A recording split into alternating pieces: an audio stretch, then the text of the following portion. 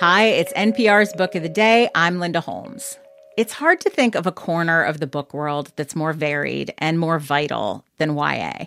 A story about high school can be anything from a romantic comedy to a murder mystery. In a few minutes, we'll get to that mystery, Nick Brooks' Promise Boys. We've got a romantic comedy first. Talia Hibbert has a really devoted following as a writer of love stories for adults. Maybe her best-known books are a trilogy about sisters that started with 2019's Get a Life, Chloe Brown. But she hadn't really thought about writing a romance for teenagers until a publisher reached out to suggest it to her. Her new book has the delicious title, Highly Suspicious and Unfairly Cute. It's about two former best friends who drifted apart and who now, in high school, find themselves drawn back to each other. Hibbert tells NPR's Andrew Limbong, the once and future host of this very podcast, that the book wound up being so personal for her that she thanked one of the lead characters in the acknowledgments. She also talks about being a writer who lives in the UK, but who at first found more readers in the US. And of course, Andrew asks her about Meghan Markle. The new novel, Highly Suspicious and Unfairly Cute, tells the story of two Black teenagers, Celine and Brad. They're ambitious high achievers who used to be best friends once upon a time. But that all changed because of, high school. Celine embraced being a self-proclaimed weirdo, and Brad went on to be a star soccer player and one of the most popular guys in school. Needless to say, the two don't have the easiest relationship, and so when they both get accepted into a prestigious survival course, they are stuck in the woods with an ex-best friend who is, as the title suggests, both highly suspicious and unfairly cute. The book is written by New York Times bestselling author Talia Hibbert, and she joins us from Nottingham, England to talk more about it. Talia Hibbert, welcome to the program. Hi, thank you for having me. Yeah, nice to have you here. All right, so I want to start with Celine. She's, like I said, she's a high-achieving student. She's ambitious, and she wants to study law. And I think, like a lot of teenagers, she's sometimes full of self-confidence and then sometimes just, racked with self-doubt, Yeah. How did this character come to you? Wow, well, I just really love writing women and girls who don't necessarily fit the so-called ideal of how a woman or a girl is supposed to behave. I really like writing female characters who might be labeled as difficult or unlikable. And so I really enjoyed this idea of an outcast, a quote unquote weirdo who's super unapologetic about it and is also maybe a bit of a nerd and is super unapologetic about that and is just going for what she wants and doesn't care what people think of her. Yeah, she's the type to wear Docs, right, with the dress. She's that type of girl. Yeah. And so the other main character in the book is a guy named Brad. He's like that guy, right? He's popular, he's charming, he's handsome. And we learn early on that he and Celine used to be really good friends. But then, high school drama gets in the way. Tell us a little bit more about Brad. So with Brad, I really wanted to dig deeper into the trope of the golden boy and show how you can have someone who's really charming and successful and popular, but that doesn't make them kind of a perfect stereotype. And also, especially with Brad being a Black boy, I wanted to be able to show the reality of Black boys being three-dimensional people and having more to them than the way society might read them. So it was important to me that he'd be able to have a full and complete personality.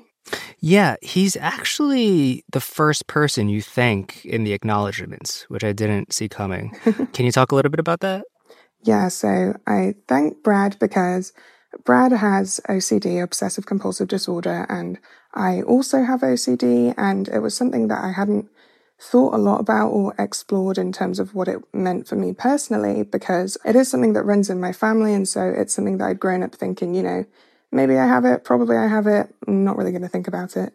But then I had a diagnosis and I was writing Brad, and it was playing a more prominent role in my life, both in my work and personally. And writing Brad being someone who really handles his mental health very responsibly and also tries to sort of treat it as something that he's dealing with without necessarily letting it consume him. That was a really positive experience for me, and I felt like I was sort of writing a blueprint for myself. Yeah, he's very self-aware when, say, intrusive thoughts come in, right? Or when he's hyper-focusing. There's all these little bits in the book, but it doesn't take up his whole personality. Did it, force you to sort of like reckon with it in your own life? And then did you like do a bunch of research and start like thinking about how to handle it and deal with it? So one thing I did was, at the time I was having like a cognitive behavioral therapy to try and deal with my OCD. And a lot of the time I would leave a session, and instead of being like, how am I going to apply that in my life? I'd be like, Brad would do this or that. And I think actually in the end that helped me kind of remember and prioritize and process things for myself, because I'm just a bit more passionate about what I'm writing than I am about the boring day-to-day realities of taking care of myself. So it was a useful kind of intertwining of research and experience. Yeah. So this is far from your first book. You've written a number of romance novels that are mainly aimed at adults. What drew you to writing a YA novel? So this book is published in the US with Joy Revolution, and the mission essentially is to show people of color having these joyous love stories. And I was just really inspired by that idea. And they reached out to me and asked if I had ever considered writing YA, because they felt that my adult novels sort of fit the bill. But obviously this imprint is for teens. And at the time I hadn't, and I told them as much.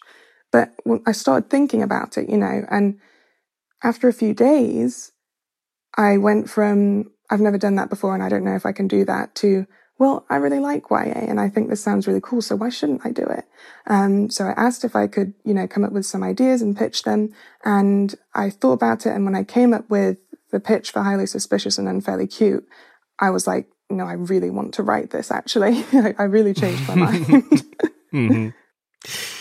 There's long been a conversation at least here in the U.S. about like representation, especially in literature aimed at younger readers. But, we know that different countries have different experiences. And I think it has to be said that the UK press has come under scrutiny in recent years for its treatment of at least one person of color in a high-profile relationship. I'm talking about Meghan Markle.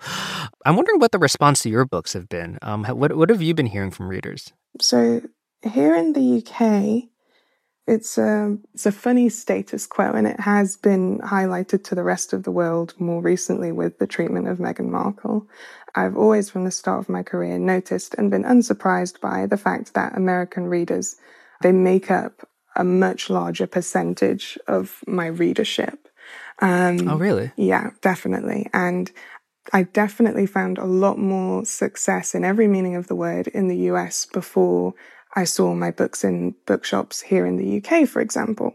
I was getting pictures sent from readers in the US saying, I saw your book at the airport, I saw your book in a Barnes & Noble, but I couldn't go to any bookshop here and pick up my book, at that Waterstones, right? Is that the big chain? Yeah, from Waterstones. Mm-hmm. I remember when Get a Life, Chloe Brown came out, I was like, oh, this is my first traditionally published book. Like, this is a big deal, and it's doing so well in the US. I'm going to go to Waterstones and see if they have it. And I went to a few and they were all like, no. And I was like, okay, well, can you order it? Because I live down the street, so it seems like you should have my book.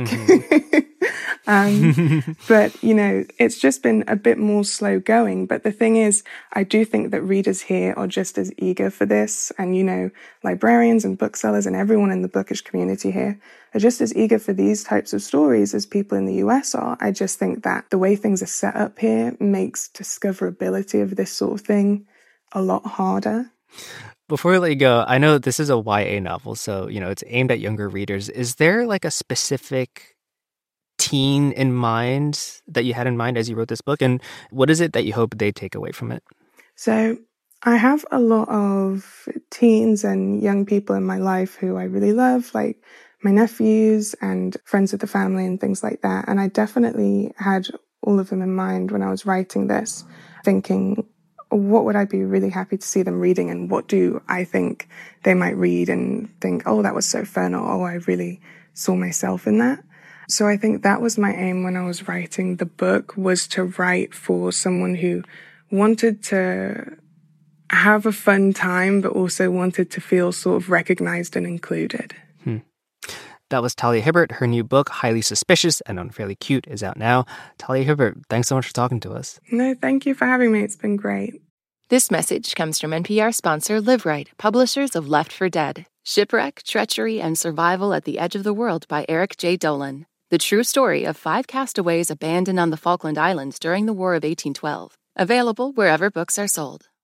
This message comes from NPR sponsor REI Co-op. REI has gear, clothing, classes, and advice for camping and glamping, biking and hiking, axing and snacksing. Visit your local REI Co-op or rei.com for the 1,000,001 ways to opt outside. We promised you a murder mystery, but Nick Brooks' Promise Boys is more than just that. It's about 3 Black teenage boys who are suspected in the murder of the principal of their charter school. NPR's Aisha Rasco talked to Brooks about kids who have to survive so much, including the assumptions other people make about them. As the city of Memphis and the nation comes to terms with the brutal video of Tyre Nichols being beaten by the police, we're thinking of the systems that shape a society where young Black men and boys are often treated like criminals no matter what they do. Earlier this week, we spoke to author Nick Brooks about his new young adult novel, Promise Boys, that explores some of those systems. The book is set in the Urban Promise Prep School, a fictional charter school in Southeast Washington, D.C. Here's Nick Brooks reading the school's anthem. We promise. We are the young men of Urban Promise Prep. We are destined for greatness. We are college bound. We are primed for success. We are extraordinary because we work hard. We are respectful, dedicated, committed, and focused. We are our brother's keepers. We are responsible for our futures. We are the future. We promise. The school is led by the strict, no-nonsense principal, Kenneth Moore. But when he turns up dead, 3 boys, JB, Trey, and Ramon, are accused of his murder. Author Nick Brooks introduces us to Principal Kenneth Moore. I mean, he's a man who I think come from the same system, that he is trying to prepare these young men for. And because of he had to be thrown in the fire, it's what he does to these young men. Because on one hand, he starts off with a really noble cause, trying to help these boys matriculate, but that cause starts to corrupt them. One thing that struck me about the story was these are kids. In many ways, they're being told that they need to be men and what it takes to be a man. And they're not really being allowed to be kids, especially in the school and the structure of the school. They're not even allowed to really talk, laugh, any of that stuff. Why did you want to explore that in this book? I kind of grew up in a household that a little bit mirrors the structure of Promise Boys as far as like how discipline was drilled into these young men. And it's unfortunate because I think as Black men trying to raise, they're so scorned and they feel so jaded by generational trauma that they feel they need to pour certain things into young Black men to help them succeed. And so Principal Moore is kind of falling into that bag, right? Where he's seeing that, in order for America or whiteness, the patriarchy, and all of these kind of buzzwords, in order for them to accept you, you have to be excellent. You did in the structure of this book, you use a lot of different perspectives. So you have the different chapters, but a lot of them are from the perspective of different characters. Why did you choose to tell the story in that way? Yeah, well, really, we thought it'd be like most cinematic, honestly. Well, 2 reasons. 1, be most cinematic, but then 2, the mystery component. I think the multi-perspective, it really like lends itself to mystery really well. And then another piece of it too is like when I first came into a school, before you would even meet the kids, sometimes you would meet all of these other people, like whether it were community members or other teachers. You would have like all of these different perspectives about who that kid was. And so for me, I always kind of just met students for who they were. So going back to the multiple perspective thing, it was like, a way to hide the mystery. It was very cinematic, but also a way to like stimulate kind of a real experience. Before you even meet these young men, you're meeting all these people who have things to say about them.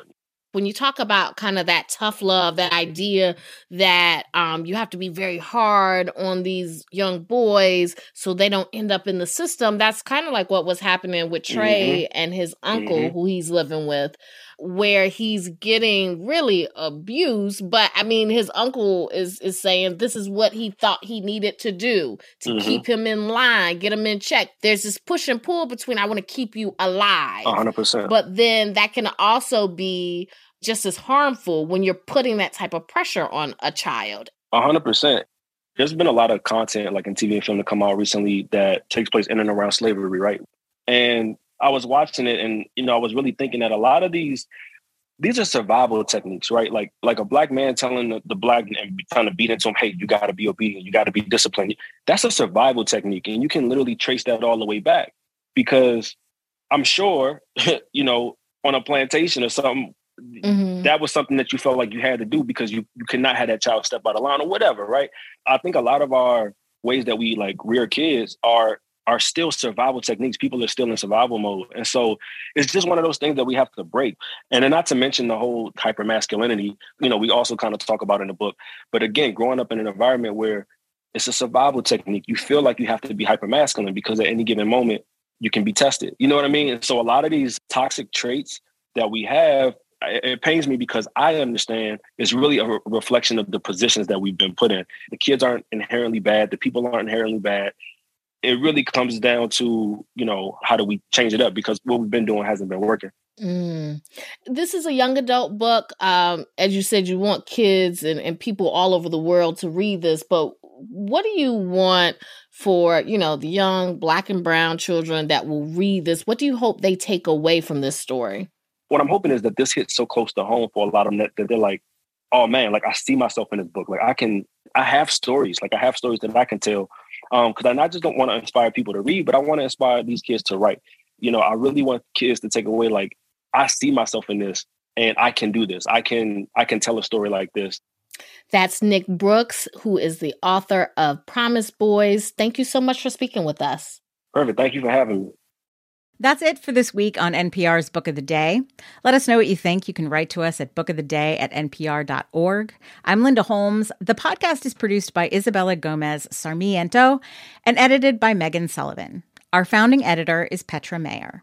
The show elements for this week were produced and edited by Julie Deppenbrock, Rina Advani, Andrew Craig, Dee Parvaz, Ashley Lisenby, Matthew Sherman, Tinbit Ermias, Gurjeet Kaur, Hiba Ahmad, and Hadil Al-Shalchi. Beth Donovan is our managing editor. Thanks for listening.